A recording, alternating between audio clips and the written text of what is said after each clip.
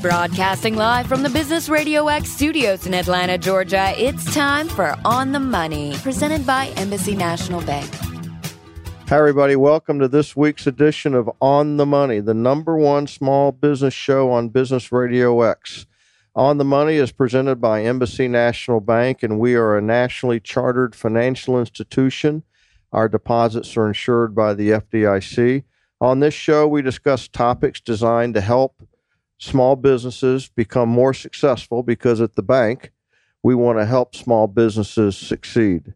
I'm Joe Moss, the president at the bank, and we welcome you to the Subaru of Gwinnett studio.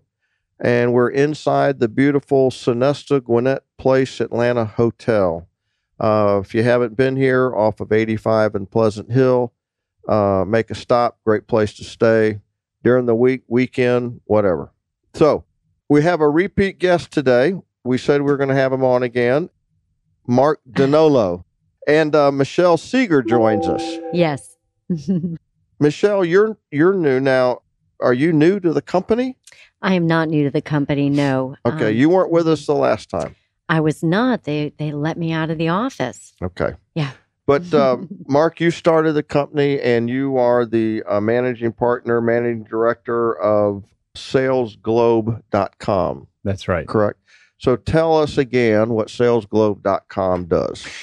Well, we focus on developing solutions for sales organizations, typically mid to large size companies, around areas like how they develop their sales strategy, how they go to market, what customers they focus on, how they design their sales organizations, how they pay their people, think of commission plans, and also how they plan their account strategies.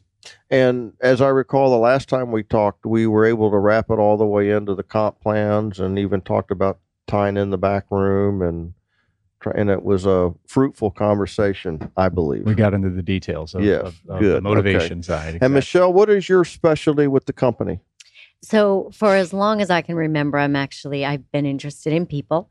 Change management is the area of focus that I have. So when we look at the revenue roadmap that you all have talked about and the things that we do at Sales Globe, I'm really focused on the impact on people and how you actually get them to embrace and move forward with the change and support it. Okay. So it's not necessarily process change, but more methodology change, thought change. That's exactly right. When you think about change management, I'm also the global practice lead. So we think about something that we call global harmonization as well. And it's bringing people around from different cultural backgrounds and just bringing them around the strategy of the company. It could be anything throughout that revenue roadmap.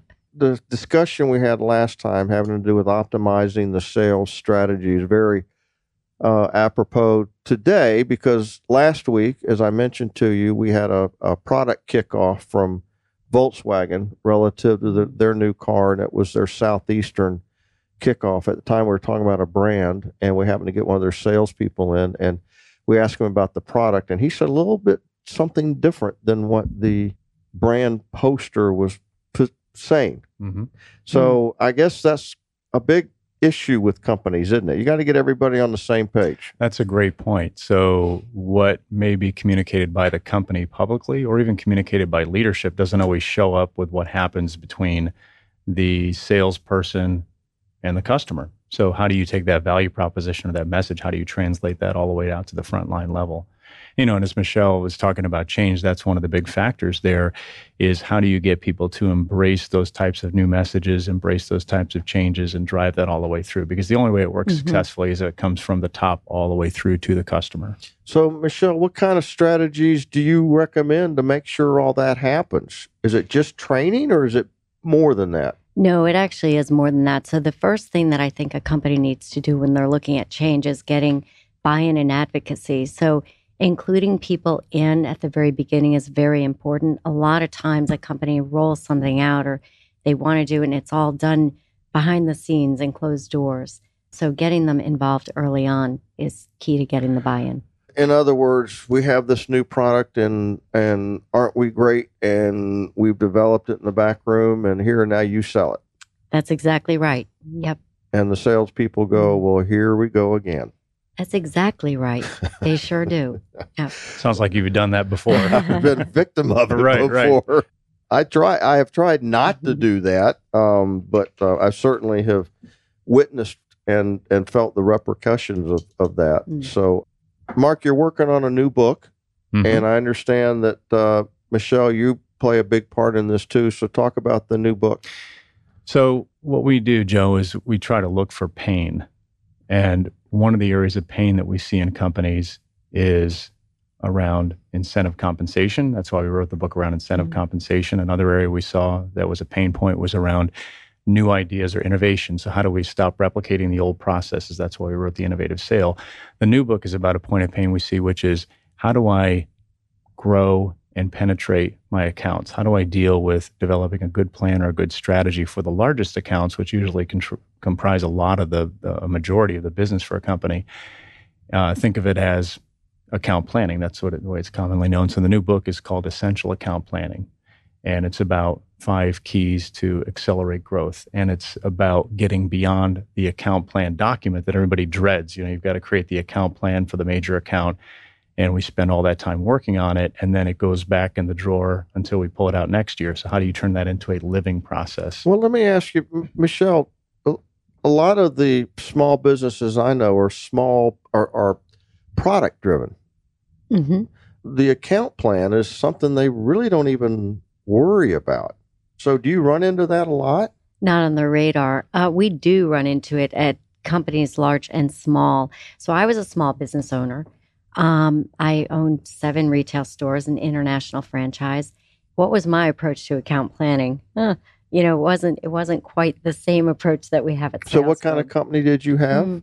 Italian ceramics and home accessories. Okay. So it was. So you just wanted to get product out the door. I did. With big margins. I did, with really big margins. Yep. So how did you handle account planning in that? Well, I owned the P&L end. I cleaned the toilets. It was really hard. So I kind of did a little of everything. But my approach to it, I was a consultant and I always look at everything very methodically. And although I did not go through what we go through at Sales Globe, I actually did look at what was of interest to my buyers. So I did voice a customer very early on. I would see what was selling and what wasn't. So when you think about my products coming over from Italy, oh gosh, the first shipment had 38. I'll never forget the number because it was a lot, even though it seems like a little. 38 polenta servers. I don't know of anyone, very expensive. I don't know of anyone who actually uses them here in the States. And so what I had to do was really look at what are my clients buying, and we actually tailored our product to that. So VOC, very important. So your quote mistake, but by the way, I love hearing about mistakes. And you should know it. Everybody would prefer to hear about mistakes than successes. Did you know that? What is it that people like tragedy over happiness? I'm not sure, but yeah, you're right. They learned from that. They learned from that. Right, they learned from and the you mistakes. We all learn from mistakes. Yeah. So, in this idea of product drive, margin drive, Mark, what kind of stuff have you seen in the where people have moved to an account management process? Well, I think first point is this is really something that fits with business to business selling. So it's not really business to consumer. So if you're a company that sells to other companies, large or small, it's getting beyond just looking at what you're selling to them and looking at who you're selling to. Account planning will typically apply to the accounts that are the ones that comprise the largest amount of revenue or the largest amount of potential for the company. So the way to get to that is to understand who those accounts are, first of all, and then to have a methodical approach for understanding what we're doing within the account and what their needs are. So getting into the buyer level, who your buyers are, and understanding what their pain points are, and then starting to build a set of goals, a strategy, and then an action plan to do that. And one of the keys is not just going through the steps, but one of the keys is turning that into a living process. So once we do it, we're actually using that as really the business plan for how we're going to go to market or go to business with that particular client or that particular customer. So for some companies, because some of these accounts are so large, these become business plans for significant pieces of the company's operating revenue. You're hitting on a philosophy here that I think everybody needs to here, and that is you're driving this process from the customer standpoint, not the corporate product standpoint. Correct. And we don't all know that, do we? No, see, I think we tend to be self-focused or self-centric as we start, and we think about, here's my business, here's what I sell, here's what I offer, who can I sell this thing to? And I'm talking about the things that I'm going to offer. One of the ways you can look at it is if you ask for a company's information, their revenue information, and you talk to them about what they're doing, and if all that tends to be product-centric or service-centric versus here are the customers that we're working with, we start to, you can start to see that difference. So it's really just spinning it in the other direction. It's saying, what's our core competency as an organization? And the products themselves, the services themselves are often a vehicle to get that core competency through to a customer. So really you think about it as our competency and what can we do to serve a customer. The product or service is kind of in the middle. That's incidental. Really interesting. You want to add to that? Yeah. So I can pull it back to small business as well. So Mark is right. I mean, I think that clearly he's right, but the voice of customer, it's one of the most difficult things to persuade our clients to incorporate into the account planning process, because really what happens is that the business leaders and the sales associates believe that they know better than the customer actually. And when I think about small business and I think about the company that I had, it was these beautiful Italian products that were used in Europe that didn't necessarily translate fully here to the United States, even the colors, right? And how things went together. I had to talk to my clients because I'm wondering, okay, why isn't this flying off the shelves? And we adapted accordingly. But that VOC whether you're talking about an enterprise level company or a small business, it's really important and it's very simple to get. Well, Mark, if you're doing this one, you get to know your customer. Mm-hmm. I mean, that's a requirement. If you're going to build a plan for them, you're going to, you have to go through and get to know your customer. Mm-hmm. And the other thing is that may drive more product development as well. Yep. Because a lot of times people will buy from you because they trust what you do and how you sell it. So they may have a need for something else that you may not deliver, but you may think you could. Mm-hmm. Right? Right. And I think, go back to that point on core competency, that is a defining piece because you may need to alter your service. You may need to alter your product. And if you think about your largest customers, it actually may be worth doing that. There may be a case to do that. But Joe, you bring up a good point about knowing your customer. One of the pitfalls in account planning is saying, okay, we're going to do the account plan. It's going to be for, Acme Corporation, our large customer. But we do it from our own point of view. We don't actually speak to them. We don't actually understand what it is they're looking for. And so having that conversation with the customer is essential to be able to get in and understand what they're looking for, and even to tell them what you're doing for them. We're trying to develop an account plan, Joe, for your business, so we can determine how we can best help you. Help us to do that, for you. So I'd be all ears to that. Is really important. Because that gets back to the main part of being successful, and that's helping a customer solve their problems. Mm-hmm. Right. Well, let's go through the steps, if you don't mind, because this is for some of our small businesses that we deal with at the bank, for example, hotel owners. They need to do this. They need to get to know their customer a little bit more. What are they looking for? What can they do different? What kind of scheduling, pricing, those kind of things? What can they do different? And I think that starts making the customer feel like that hotel, when I come this way, is where I'm going to stay. Mm-hmm. So it cuts through everybody, doesn't it? Yes. And the convenience store owner. Mm-hmm. I mean, I know a lot of guys that owns convenience stores, and they're able to, some of them say, well, I have these apartments over here, so I went over there and I found out what they wanted, and that's what I put on my shelves. Mm-hmm. And guess what? Sales are boom. They know he's got it. They know it's convenient. They're going to come buy it from him. Right. Yeah. I think part of it is getting past the point of, I know what's best for my customer. Yes. And I'm smarter than my customer, getting past that point and saying, asking what is my customer looking for and having that conversation. Right. And whether that's on a small scale, like you mentioned, if they're apartments to a convenience store, or it could be on a large scale, which is, a very large customer, it's really important to have that conversation going. All right, so we all get on the same page. Why don't you define account planning as best you can? Well, I'll give you the perceived definition of it for most companies to start with, which is it's that painful thing we have to do at the end of every year to plan for next year. And our team was instructed to do it. We have to present it to management. It's a big PowerPoint. It's usually about 50 pages. And we go through a lot of stress to get it together. And once it's done, I'm glad because I can get back to my job. That's the traditional definition of the account plan. No one seems to really look at it anyway, right? That's right. Right. We get through that. They just want me to make my exercise. Numbers. Right. That's right. Which is one of the challenges with account planning. We'll talk about, I'm sure, as we go here, which is salespeople want to sell. They don't want to do planning. They want to be out in front of people. I don't want to sit in a conference room and try to, work through things that I'm uncomfortable doing. It's taxing parts of my brain that I'm not comfortable using. So if you look at the definition of account plan in terms of the way we think about it, it's really an action plan to achieve a sales goal, and it's supported by a living process. So an action plan is basically saying, I'm going to do these things to reach my goal. Think about that as a strategy. And then the living process make sure that we enable that and we follow it through during the course of the year. But as part of this, though, shouldn't the folks that run the company get a hold of that before they finalize goals? Great point, right? So that's a good debate, which is how do the account plan and the goal setting process go together? Very often we can find good information in the account plans that we can use for the goal setting process.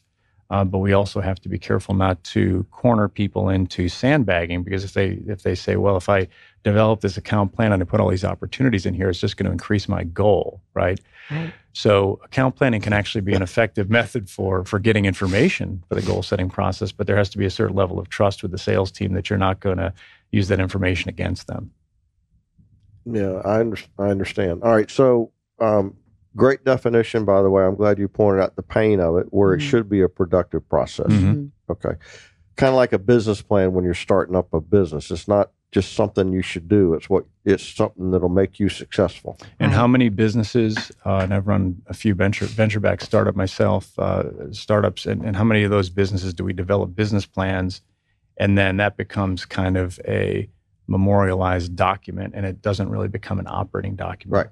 Right. Similar Lots. idea. Right. Lots. All right. So let's go through the steps, or the points we want to make about account planning. So number one is competition is out there. So talk about that. I know that, but talk about it from your perspective. Right. We do know that. And if we, like a lot of sales organizations do, if we wait for the opportunities to come in and say we know who our top 5 or our top 10 accounts are, and we do business with them because we hear from them. We maintain relationships with people that we know in those accounts, and opportunities come along. Maybe an RFP comes along, a request for a proposal comes along, or they call us for certain things. But the competition is also working with those accounts if they're large accounts. So the question is, how do you get an advantage on the competition?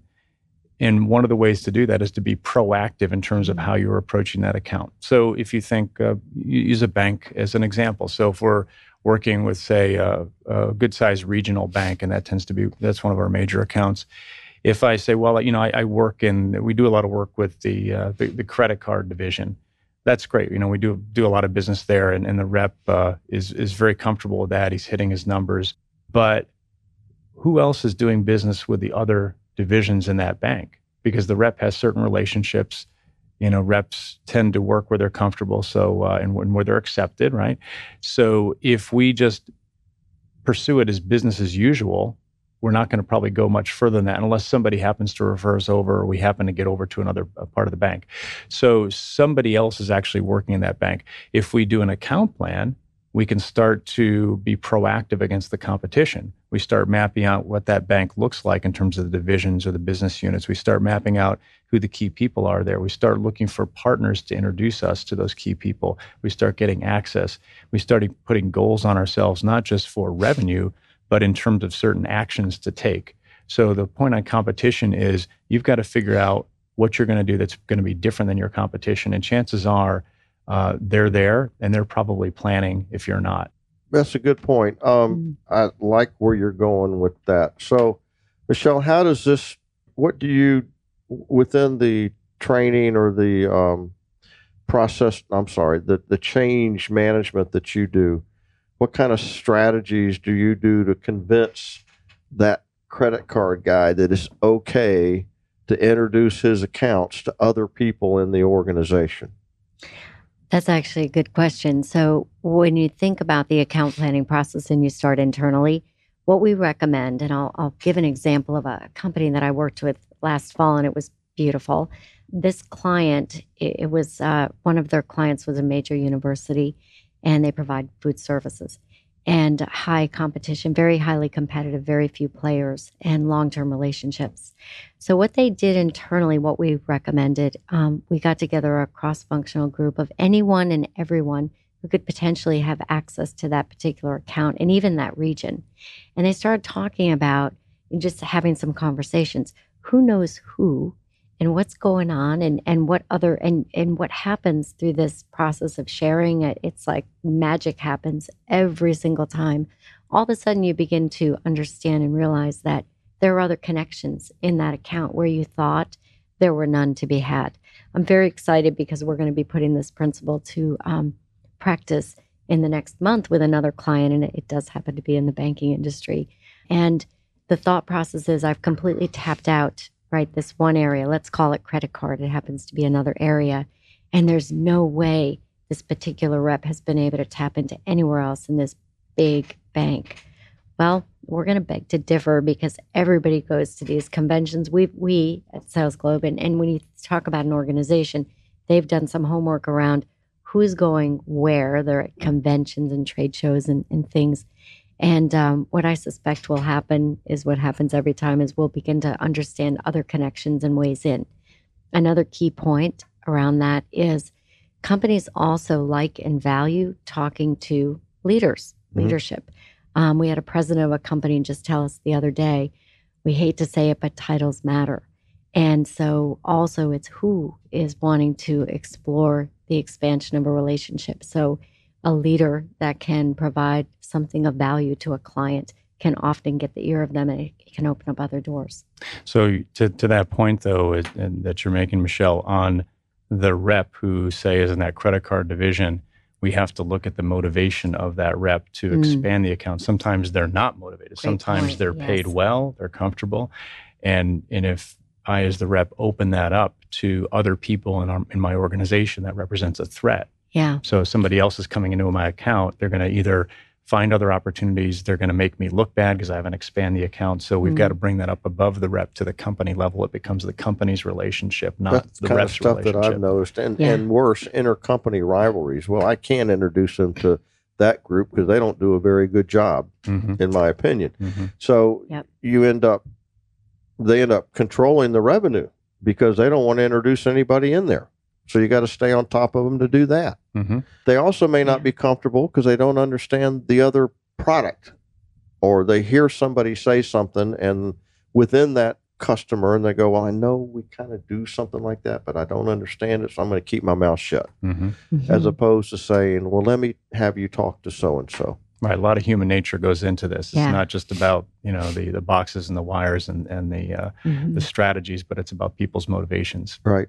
Well, and the other thing, we're in the middle of this right now at the bank, and the fact of the matter is, we just to survive coming out of the Great Recession, we were very product focused, and we wanted to push a handful of products that we knew we could make a lot of money on, just so we could get capital going and get the bank going again. And now we look around and realize, hey, we're pretty good at some of this stuff.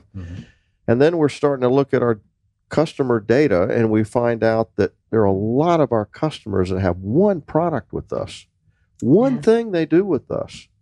But yet, on that one thing, we really saved them. So what else can we do with that? And so we're trying to get that whole concept going. So when you look at the current state of the account, one of the first steps in the account planning process, you're going to be doing what you just described, Joe, is you're going to be doing a white space analysis, which is we've got 5 or 7 products. Let's look into that account and our other top accounts and see how penetrated we are and where the white spaces are where we're not selling. And if you have a situation like you just described where you've been very successful with a product, you've built credentials to be able to go further, to be able to do more with them. But if we don't do that evaluation, we don't really know what the opportunities are. Mm-hmm. Mm-hmm. Yeah, and you can build upon the conversation we had 2 weeks ago is that you got to find out what the customer thinks of you. Yeah. So, part of that discussion with the customer will lead you to the path of saying, well, maybe we could do some other things. Mm-hmm. Right. So thinking about access, and Michelle talked about voice of the customer, that's a really important piece, which is getting that input from the customer, building the relationship as a coach to the point where they feel comfortable being able to help you out. And so it's the relationship. There's affinity in that relationship, and ultimately you want them to be able to help you, be successful, which helps them too. Michelle, I think this next one I'm going to let you lead off with. Account plans coordinate teams. 5 reasons account planning can make a difference.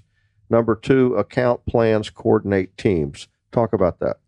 Yeah, I think we have been, right? Yeah, we really have been. We have been a bit. Mm-hmm. So it's really, again, that's where we talk about the magic happening. And so you have to they coordinate teams, because right now what happens in most of our clients is you've got multiple people that are actually in an account. That can happen and they don't even know it.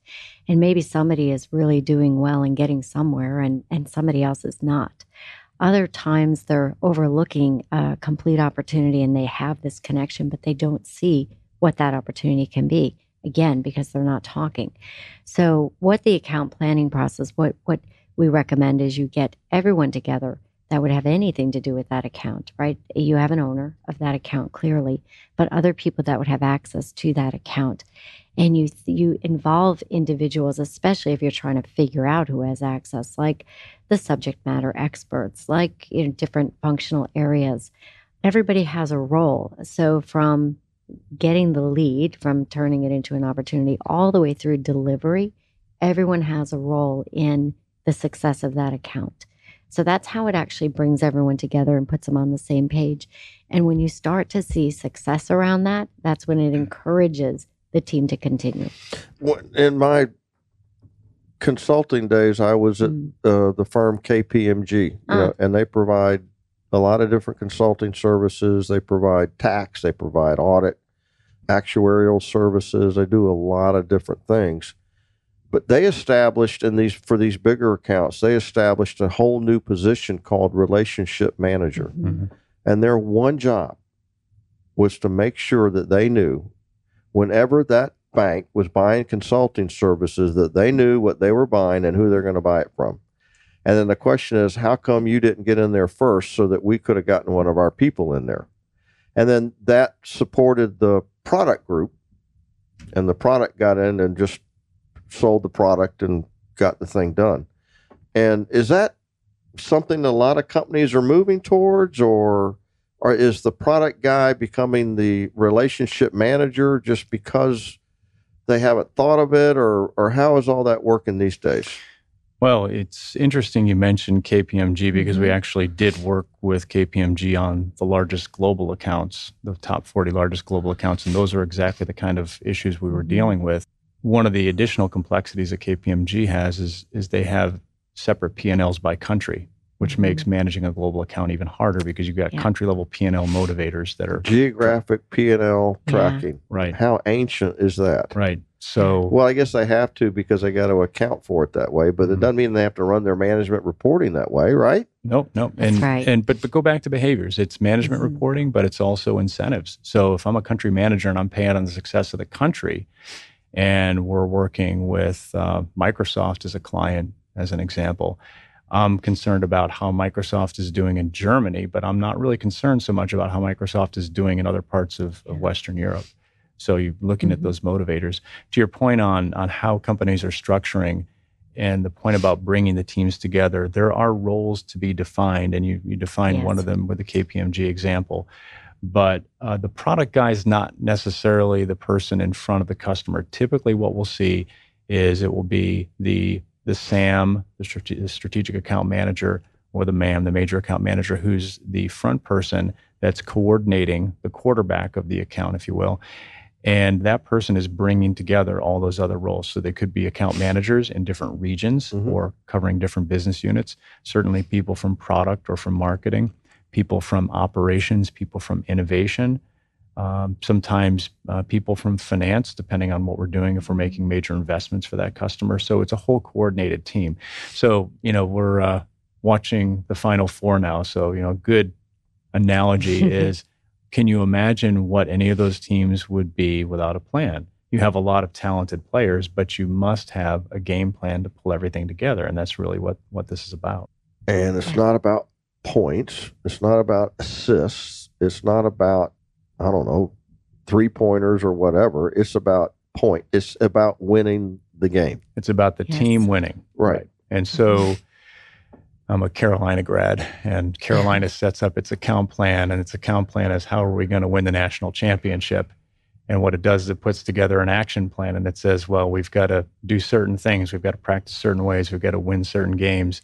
And then the real game goes on when we have the field of 64. But there's an entire plan. There's an entire strategy behind that. And to your point on competition, well, Kentucky has a plan or had a plan. Right. And so every team has a plan. Every competitor has a plan. Right. So you've got to have a good plan. You've got to work hard to it, and you've got to play the roles. In fact, that's what in the NFL is somewhat surprising. The Falcons developed a plan. How are we going to win a Super Bowl? They came short, but they're beginning of the year. What's our 5-year plan to win a Super Bowl? Not every team does that. They can't even get people in the same room sometimes. Mm-hmm. But they were able, I guess that's what Arthur told them. Look, I want to get the Super Bowl, so there's my objective. You guys figure it out. I want everybody working on the same page. You guys figure it out. And you had a real CEO, Arthur Blank, who's used to doing that type of thing. He states a goal for what Home Depot was going to do. And so he did the same thing for the Falcons, and they responded to that. Yeah, don't you know, he was the target of jillion account plans over the years too, from all his different suppliers. Really interesting. That's all right. Correct. We're almost running out of time. This is really bad. Number 3, your account is one piece of a larger puzzle. Talk about that. Well, the larger puzzle is the company's business plan. It's what we had alluded to before. So the business plan is we want to grow to X $1 million, X $100 million, X $1 billion over the next 3 to 5 years, whatever the time frame may be. So usually you're setting a goal, you're setting a time frame that creates a trajectory. But the parts of that plan are the accounts that make up where that revenue is going to come from. So if we take that plan and break it down and say, for example, we want to be a $100 million company in the next 3 years. So how are we going to get there? Well, if you look at your accounts, we ask, where's the revenue coming from? A certain portion it's coming from retained revenue, a certain portion is penetrated revenue into the current accounts, and a certain portion is new revenue from acquired accounts. Break it down further. Well, what are those accounts? We've got, if you run the Pareto analysis and you look at which accounts make up the largest amount of revenue versus the old 20-80 rule, right? Yeah, exactly. So if you look at that rule, you can then find the 20% or the 15% or whatever that number is that makes up the majority of your revenue, the 80% of your revenue. So trying to find the inflection point where you can find the few accounts that make up the bulk of that revenue. Those accounts become the biggest piece of that puzzle that you're then going to build your plan from. You can't just say, well, we're going to be a $100 million company. Let's go work harder and sell more stuff. Yeah. Well, I wanted to stop you there. I'm going to let you go on, but I'm not. I used to think that way. We want to be a $100 million company. Bankers think that way. Mm-hmm. We got to be a $500 million asset bank because that helps us with regulation. Well, you take that and then you sit down with your lenders, your support team, your operations function, and you say, our goal is to become a $500 million bank. They're just going to look at you and go, okay, how?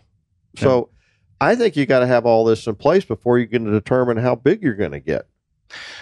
Right. How and what does it mean to me? Right. So you can, Well, I think you've got to first set your aspirational goal, and they really do go hand in hand. But I think you first got to say, we want to be $100 million company or $500 million bank. And here's why we want to do that.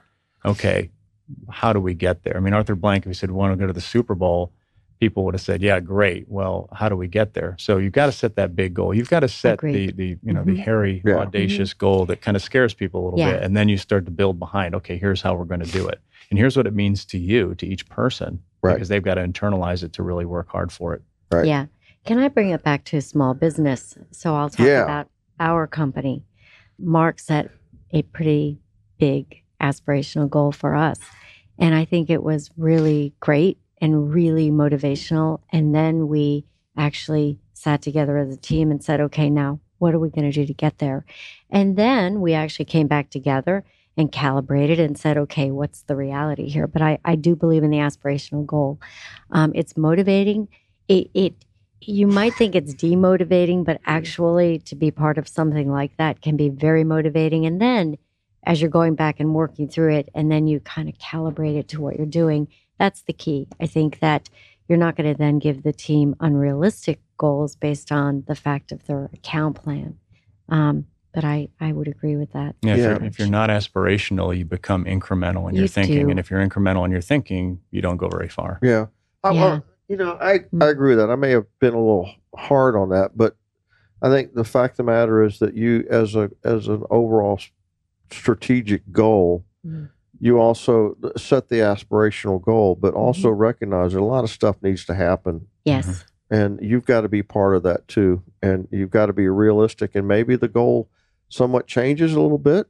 You know, we can get to that size, but it's a little bit different on how I thought we were going to be able to get there.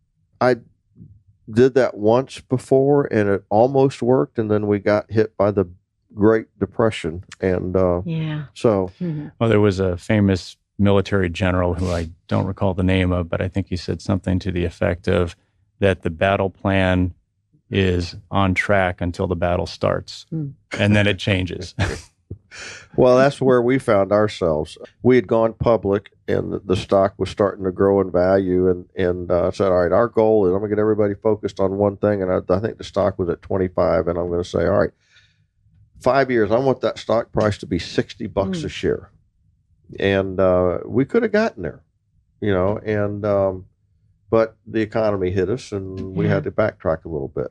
But it is what it is, you know. Yeah. You know what? We are at the end. I think we're at a point where you're going to have you back. So you have to come back for number 3, and you need to come back too, because we're starting to get into the challenges and the people side. Yeah. And I'll make sure we get you back on the calendar here real shortly. So, all right, tell everybody about your book. This sounds like a great book everybody needs to read. Well, the book will be out in May. It's available for pre-order on Amazon right now. It is a pithy read. It's not a thick, boring business book. So lots of interesting stories. We interviewed a lot of sales leaders, heads of companies, heads of marketing. A lot of nightmare stories. They talk about how they do it and what went wrong and what went right. So it's real experiences, and then it's boiled down into some lessons that you can use. So it's all about action and how you can use this as a field guide to make it happen. Okay, and then I guess the whole process or the change concept is woven through there as well, right? Yes, it is. Yeah. You know what? I'm just fascinated by the sales process, because you've got very typically, you know, everybody in a company is driven, obviously, but the salespeople are a unique breed. And trying to get all those people on one team is an interesting goal. Yeah. And challenges all along the way, right?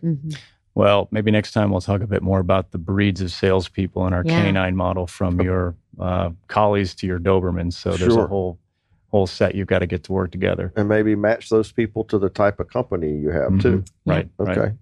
Well, thanks for coming back. Good to see you again, Mark. Michelle, nice to meet you, and I'm sure we'll see you all again. That's the show for today. I apologize for my nose. It's that kind of year, that time of year here in Atlanta, the pollen, etc. So anyway, this has been On the Money, the #1 small business show on Business Radio X, presented by Embassy National Bank. You can enjoy the show again on or any of our other On the Money episodes. In fact, I listened to Mark's first show before I came on, and it's even better the second time around. So anyway, you can listen to On the Money episodes anytime by visiting onthemoney.businessradiox.com. Our shows are available on iTunes, and I know a lot of people that download them and set them up and listen to them on the road. Good way to catch up on stuff. And you can also watch many of our episodes out there at Business Radio X channel on YouTube, the Gwinnett Business Radio X channel on YouTube. So we appreciate you being a part of it, and hopefully you've learned something, and you'll visit some other of our shows. So that's it. And I'm Joe Moss for Embassy National Bank. And just remember, be careful out there. Leave fear in the back seat. And then I'm sure we'll get into this much more over time. Stay authentic. It's okay. Just be yourself. Just be yourself. That's what sells. So with that, we'll see you next time.